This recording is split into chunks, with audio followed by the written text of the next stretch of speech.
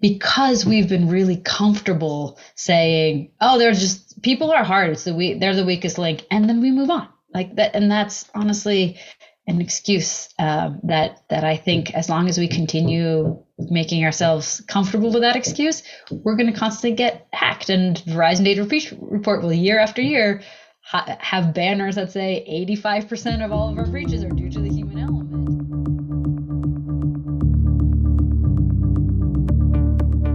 You've heard this one before.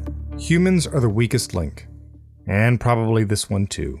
Security is everyone's responsibility. These ideas are taken as self-evident truths in cybersecurity today, to the point of being platitudes. But how true are they?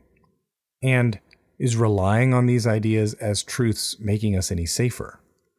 The way we work and the information systems that connect and enable that work have undergone transformational and revolutionary changes. Those facts should be enough to merit a re-examination of old ideas. Now, add to those changes a resurgence in social engineering, one of cybersecurity's oldest threat vectors, and engaging with these ideas around human end users and responsibilities at a deeper level, indeed interrogating them, is now essential. Today's guest is Masha Sadova, president and co-founder of Elevate Security. I wanted to talk to her about how she confronts these ideas and how she thinks about measuring and mitigating human risk. Masha Sadova, welcome to First Watch. Thanks so much for having me, George. Great to be here. So I want to start with something you wrote recently. You were positioning the phrase, quote, "people are the weakest link," unquote, as a myth. And I agree with you wholeheartedly. And I imagine we'll kind of spend some time here with this idea. But I think what piqued my interest was the truth that you were offering in contrast to that, which is that human risk is not measured or managed on par with other security risks. And intuitively, that sounds, yes, I agree with that. Sounds right. And it's just 13 words, but there's, I think, a lot to unpack there. So I want to dig in piece by piece. So I want to give you some space to elaborate on what you consider human risk first. Yeah, that's a great place to start. So I define human risk as all elements of employee actions, behaviors that can potentially lead to compromise in our organizations. And it's also the combinations of things that we're doing to manage that risk. So it's someone's propensity to click on a phishing link plus their ability to and likelihood to use MFA, right? So collectively, when you put that together, it's how risky is an individual's action as it relates to my ability to keep my organization safe and secure. And human risk, we have to date as an industry thought about it quite narrowly. It's usually phishing. Even the example I brought up was phishing, but there's actually quite a few behaviors that go into it, and that we should consider in the full body of this risk, and that's someone's how they handle sensitive data, how they browse on websites, how often they try to download and or execute malware, how they handle credentials, how often they report their device security posture. Do they hit snooze on patching reminders like it's a gym notification, or is it something that they're on top of? All of these components ultimately make an individual either more likely and susceptible to an attack or much more resilient. And so human risk, as I think about this, is the ability for us to start quantifying. We're going to get into this in a little bit, I'm sure, but it's a field of thinking about how the element of risk introduced by people in our organizations. Okay. Yeah. And I agree with this dissension with the weakest link term, not so much because it's, I think, rather a dim view of your fellow coworkers, but also because some of the things that I think people fall for, we as security professionals have one level of understanding, and maybe there's less empathy with how distracted the workforce is, or what pressure they're feeling to deliver. And so, yes, I got to pay this invoice that somebody has sent me right away. And that the human mind is not necessarily evolved to see these things. We're evolved to be collaborative and also not hyper suspicious of our quote unquote fellow coworkers, even if it's an impersonation. So I do want to center now on the measurement part of that, because I think that's very key there. So when you're saying human risk is not measured on par, let's get into that. Before we move into measurement, I a few words on the weakest link aspect of it. I think it has just been a very comfortable excuse for us as an industry to say, well, people are the weakest link, and use that as a reason to not invest, not think about the space critically. We've just basically written this off as, people are hard, so we shouldn't actually meaningfully start addressing this as a layer of our defense. And we just move on. We accept it as a status quo, when in fact it should be the exact opposite. It should be a rallying cry. It should be, when people think about how we defend our organizations and defense in depth, the fact that we are okay having a level of vulnerability in the human element, and just saying it's hard, so we're just not going to focus on it. It feels just like an excuse. And yeah, I think the human element is absolutely the hardest part of security to tackle, because you can't just patch a human and then move on. But that doesn't mean it's not solvable, and it is not, and we can't make meaningful progress. But we are so dismally behind in our ability to, as I was saying earlier, measure and manage this risk, because we've been really comfortable saying, oh, people are hard, they're the weakest link, and then we move on like that. And that's honestly an excuse that I think, as long as we continue making ourselves comfortable with that excuse, we're going to constantly get hacked. And Verizon Data Breach Report will, year after year, have banners that say 85% of all of our breaches are due to the human element, and we'll just say, well, that's the way it is, and that's entirely not the way we'd solve any other aspects of security, right? We dive into challenges, which is one of my favorite things about being a security professional, right? We really do tackle innovative attacks head on, except for the space, which is mind-boggling to me. And it is paradoxical and perplexing when you think about how complex other things are. Like, we lifted everything from on-prem servers into cloud. We invented entirely new disciplines in security, cloud architects, this, that, and the other. And people expound ad infinitum about how complex and the technical skills required.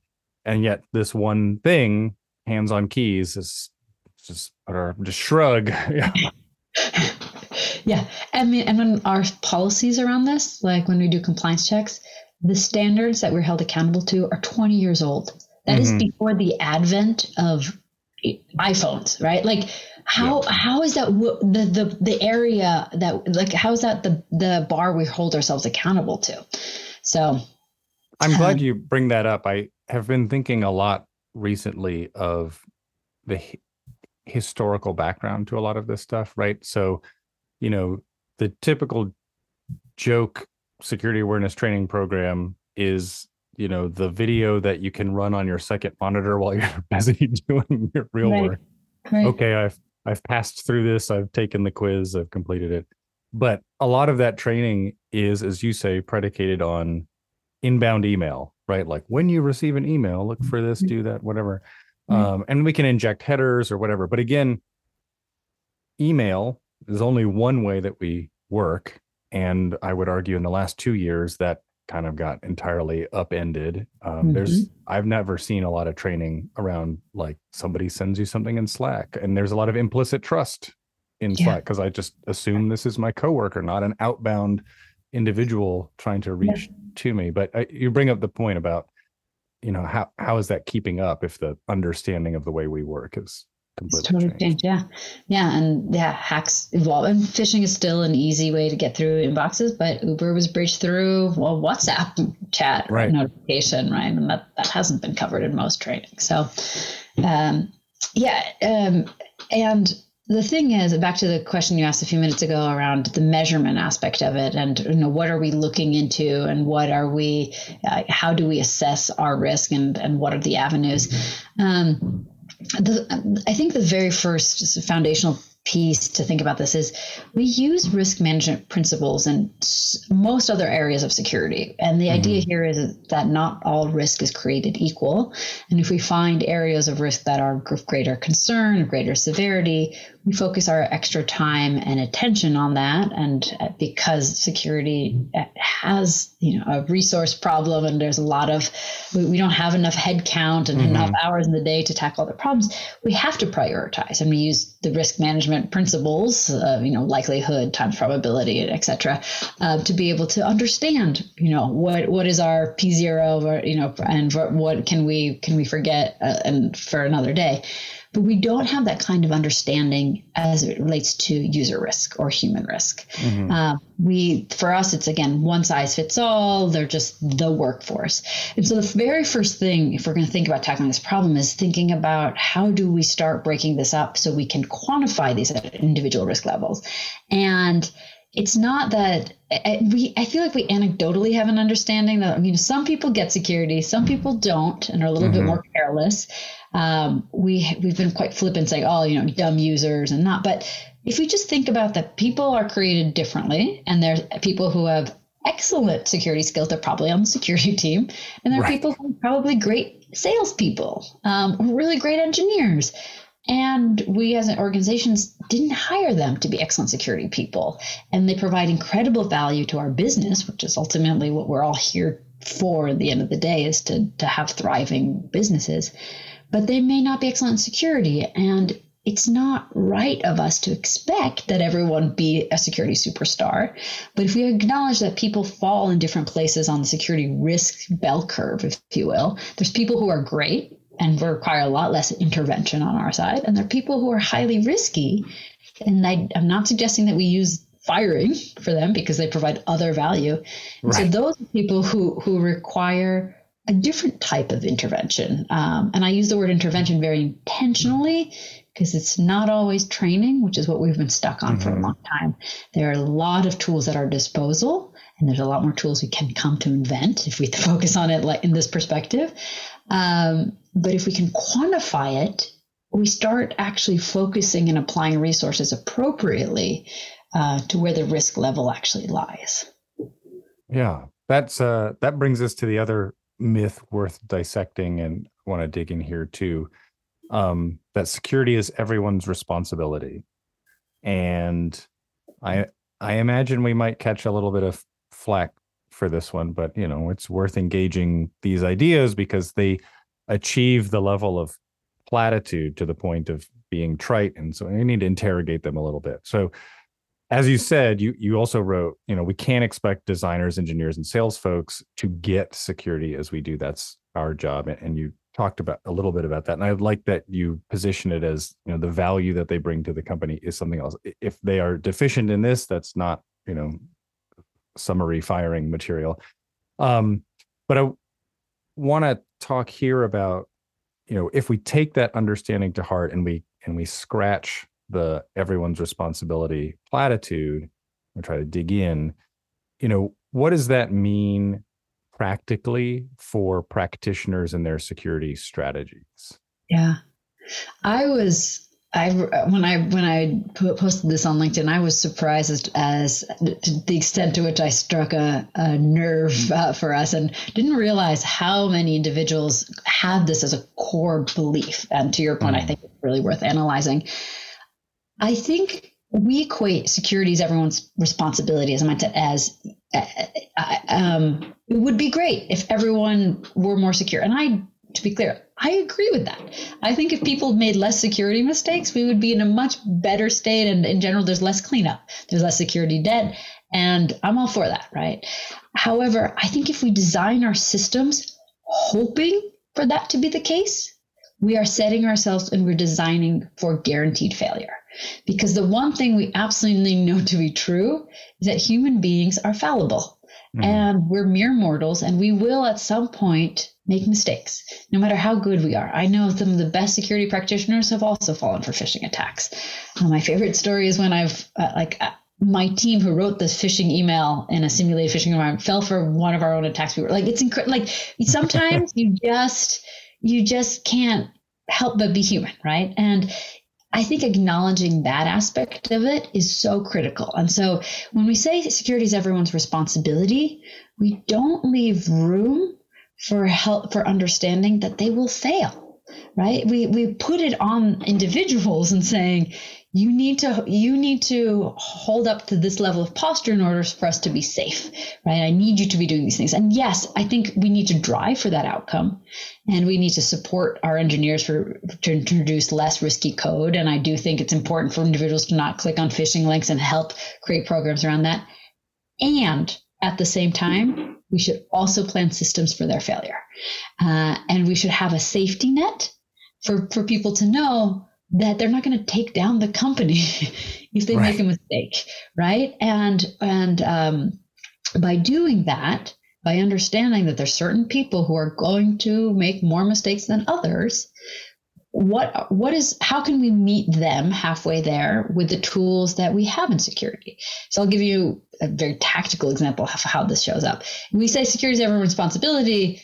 Don't browse to stupid sites. Cut it out, right?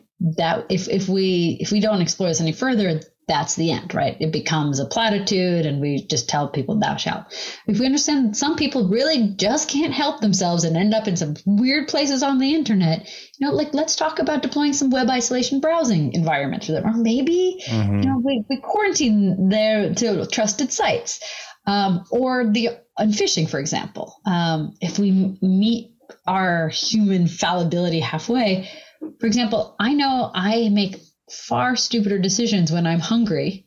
So I would love my email system to integrate with my calendar to know when I have lunch and dinner times, and to maybe only deliver email from trusted senders after I've had lunch, for example. Or if I know I'm at a happy hour, right? Make sure all external senders come in with flashing red lights, because I have a lot less critical thinking ability at that time. So how do we design systems? And I'm asking us to think much deeper and more broadly than we ever have around the space, because when we put it on the individual, we absolve ourselves of the opportunity of thinking about, how do we make this a safer place for people to be a little bit, to make mistakes and it not cause the end of the world for us.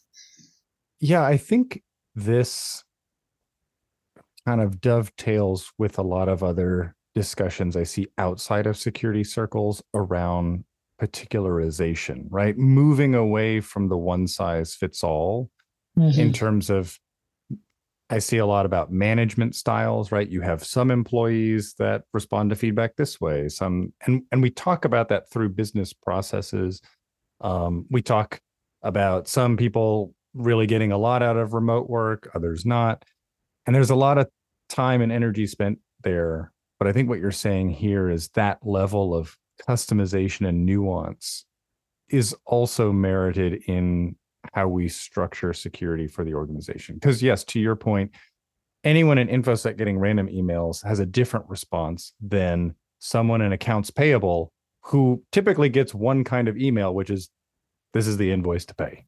Right. Yeah. And I think that's valuable, but I guess I want to present the counterfactual and take the other side, which is, would that level of customization, would adding a layer of human risk measurement, is that, yet more noise in the system? Is it yet one more thing, one more new thing to manage? Like, how do we get through the change management required? Because what you're proposing, I think, is pretty substantial in terms of our thinking. But I think this is the pushback we always get when we're trying to present something new, is like, well, that would take me like 5 years to re-engineer this, that, and the other. So what would you say to that argument?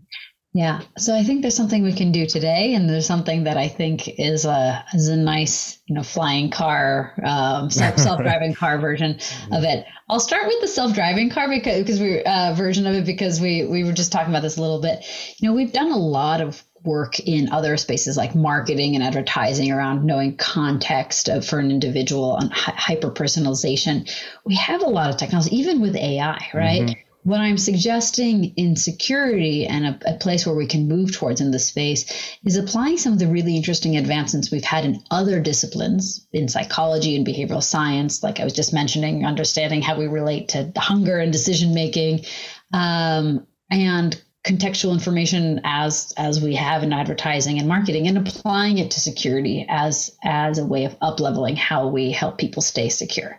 And I think that's awesome future work that can happen. I don't think that's something that organizations are going to be doing anytime soon. But I put that out there because I think we're stuck in, it needs to be a funny video, and the funnier the video, the more secure I am. Like that we're in this weird loop of like we can't think beyond where we are right now. So I offer that just sort of as a interesting thought experiment, and also because I think we as security people can bring in a lot of expertise from other industries to start tackling some of our problems in the space, because understanding individual actions has a lot of applications in other industries that we can learn from. So that's the self-driving car equivalent of it. But now, like, we're going to bring this a little bit in towards what you can do tomorrow. The awesome thing about this whole situation is, first of all, I can guarantee that if you have like a compliance checkbox awareness program, you are doing almost nothing in actually reducing your vulnerability level to this. And so, yeah, I mean, it's going to be a change, but I would argue it needs to change, because you are spending the majority of your time and dollars being security janitors right now, cleaning up after all these user risks. Yep. And change is critical if you don't want to continue burning out your team and spending millions of dollars on tools that are focused on cleanup as opposed to actually intelligent and proactive approach around this, because otherwise we're always going to be behind. So that's just the call to action around. Yeah, it's a change, but what you're doing right now is almost guaranteed not working. But the sort of next step, what can you do about this? The majority of individuals and even a semi-mature organization already have the data sets to start understanding risky individuals. Everything I was talking about, human risk. Do people click on links? Do they browse to sites? Do they download malware? Do they try to mismanage sensitive data? All of those exist in logs in your SIEM or from your tools and technologies that you've already deployed. But the data sets are just sitting there useless, because we only use it as, is there an incident? Do we have to clean up? But if an individual tries to download malware but doesn't execute on it, that's a signal. For understanding. That's a signal. Well, you have all the signals you need. Employees are leaving telemetry around their risk levels all the time. When they log in and interact with technology, that is their thumbprint around how they make decisions. And we can understand that using the things you've already deployed. It's just actually taking the time to pull that together into a centralized place and then start historically logging that. And you can do that. I mean, there's Excel spreadsheets plus Tableau, and an analyst time, there are tools out there that can absolutely do this. Full disclosure, Elevate Security is one of those that can do that. But the data already exists in environments. It's what you do with the data that starts changing the game. And once you can quantify that risk level, as we've done with how we've done vulnerability management and how we do incident triage, then you can start thinking about, how do I want to handle people who fall in different buckets, in low, medium, high? And what kind of policy should I put in place? Who needs greater controls and who needs less, for example? And I think that there's it seems a lot more foreign than it actually is, mostly because a lot of the data is already there. Yeah, and I want to really applaud the call for more disciplines or interdisciplinary thinking. I think some of the things we've touched on here, are essentially like organizational psychology, behavioral psychology, and this comes to mind because, and the listeners will have to forgive me, I keep invoking this statistic, but last year these researchers published in the Harvard Business Review that the average employee toggles between applications 1,200 times per day. Your mind is a minefield of multi-tab browsers and alt-tab, right? You're just constantly switching, and there's a cognitive cost to that in terms of awareness, in terms of, the way we work has changed. And I think in the pandemic, it was like, oh, get Slack, get Teams so people can work remotely. And that was but I think we're catching up to like, what is the reality that does to the workforce? Like you said, you're out and you get an email on your phone where you can't see in the header as closely as you can at work. I just think the legacy thinking of, LAN network architecture is still pervading like how we think about protecting an organization. It's still like, here's the data system, here's the network, here's the moat that I'm digging around it. And people say like, there's no perimeter, we're all in the cloud. But I still think it's good to say that, but I don't know that the security strategies are necessarily jiving with that. Yeah. Yeah, it's actually a bit of a tangent. I've been doing a little bit of reading a book called Deep Work around how do we create and isolate time and energy to actually be able to create meaningful work. And one of the biggest detractors for that is exactly what you said, a concept called mental residue. And studies have shown that when you toggle between tasks, as much as 20% of your mental capacity is still left on the task you just left, which means the more you do this, and it lasts for a certain period of time, and the more you toggle, you just leave this long trail of your mental capacity behind you in each of the tasks that you're doing. And as it relates to security, like understanding that that's the way people work now. And when you have a very critical thinking moment, like, hey, is this malicious email? You can just slow it down. Yeah, exactly. And actually, this is where learning through other kinds of disciplines is really interesting. In behavioral science, there's a concept called System 1 and System 2 thinking. And System 1 is I'm hungry, what do I want to eat for lunch? It's kind of a quick gut decision. It's instinctual. And System 2 is the part of your brain that decides what college you should go to, right? There's the pros versus cons. And System 2 requires a lot more energy and capacity, and you have to slow it down to be able to do this. And our brains and our psychology are wired to make more System 1 decisions. It's less resource intensive. And so we try to make as many shortcuts. And that's exactly why people fall for attacks, because it becomes instinctual. I don't want to slow down. My brain's not designed to slow down, to make critical thinking like that, because again, it's harder by design. And so if I can make a knee-jerk reaction around this, I will. And which is exactly where all elements of social engineering come in.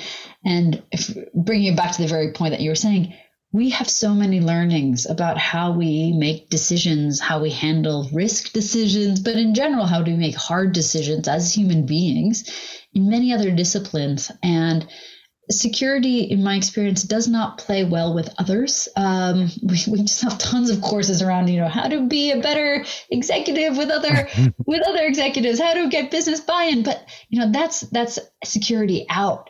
But I think that there's an interesting call to action around new ideas in.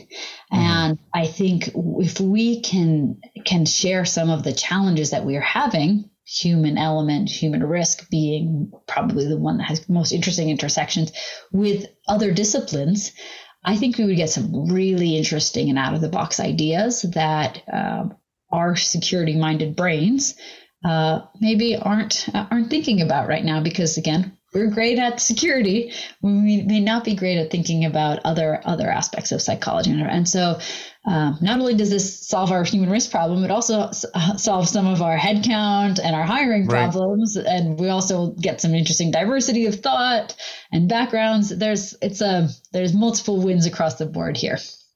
Yeah, I think sometimes that social engineers must just have Daniel Kahneman's books on their back bookshelf for just understanding human psychology.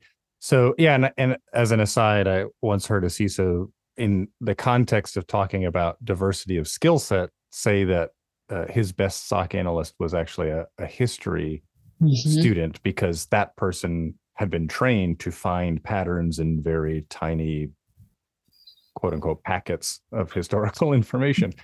Yeah. But yeah, you bring up a good point. I want to turn now as we round the corner to the end here in your transition from practitioner to founder.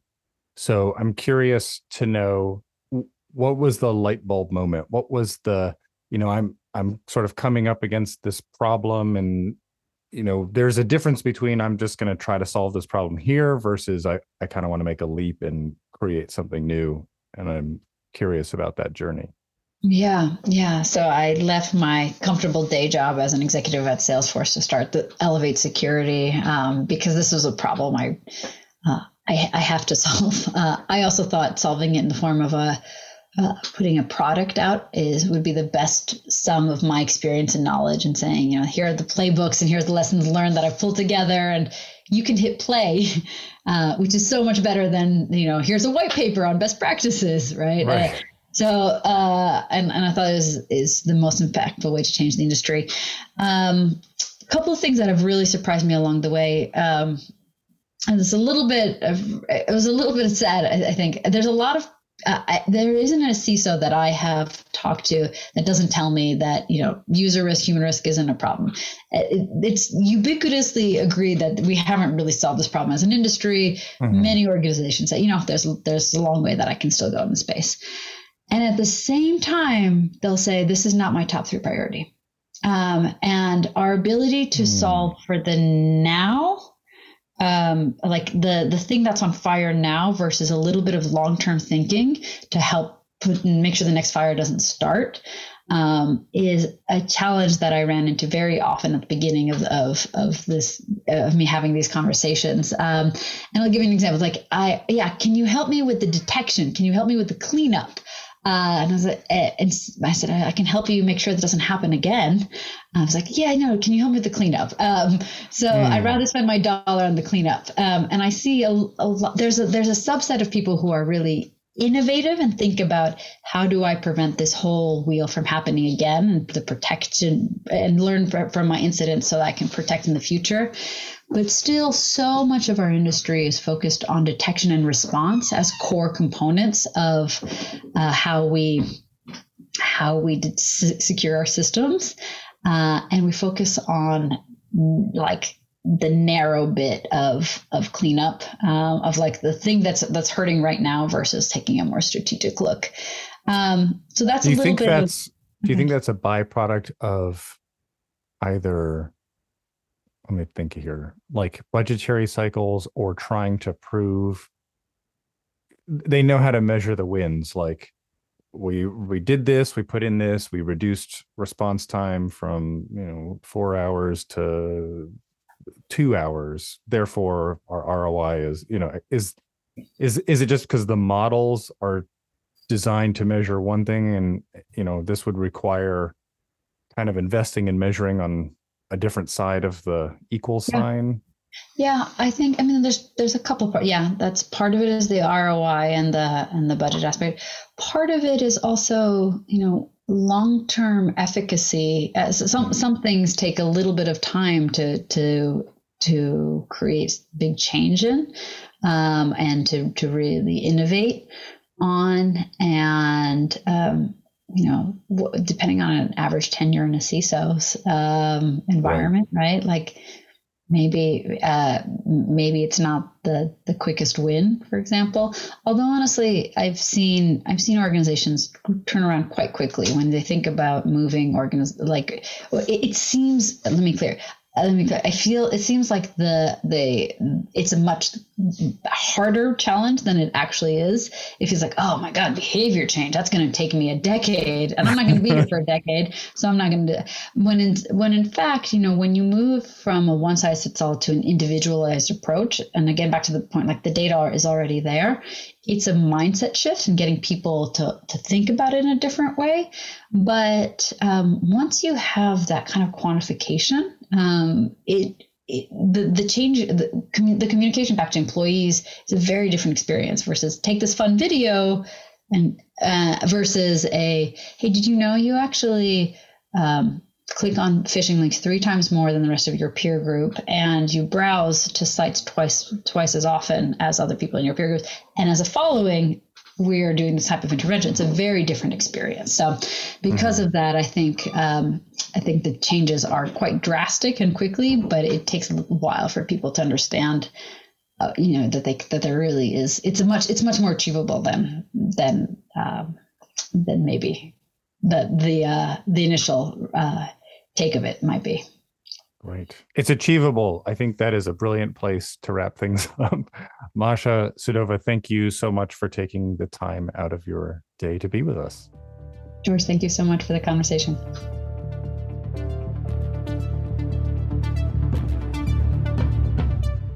That's it for First Watch today. Many thanks to my special guest, Masha Sudova. To hear more interviews with cybersecurity leaders and more spotlight episodes on newcomers, subscribe to First Watch wherever you get your podcasts.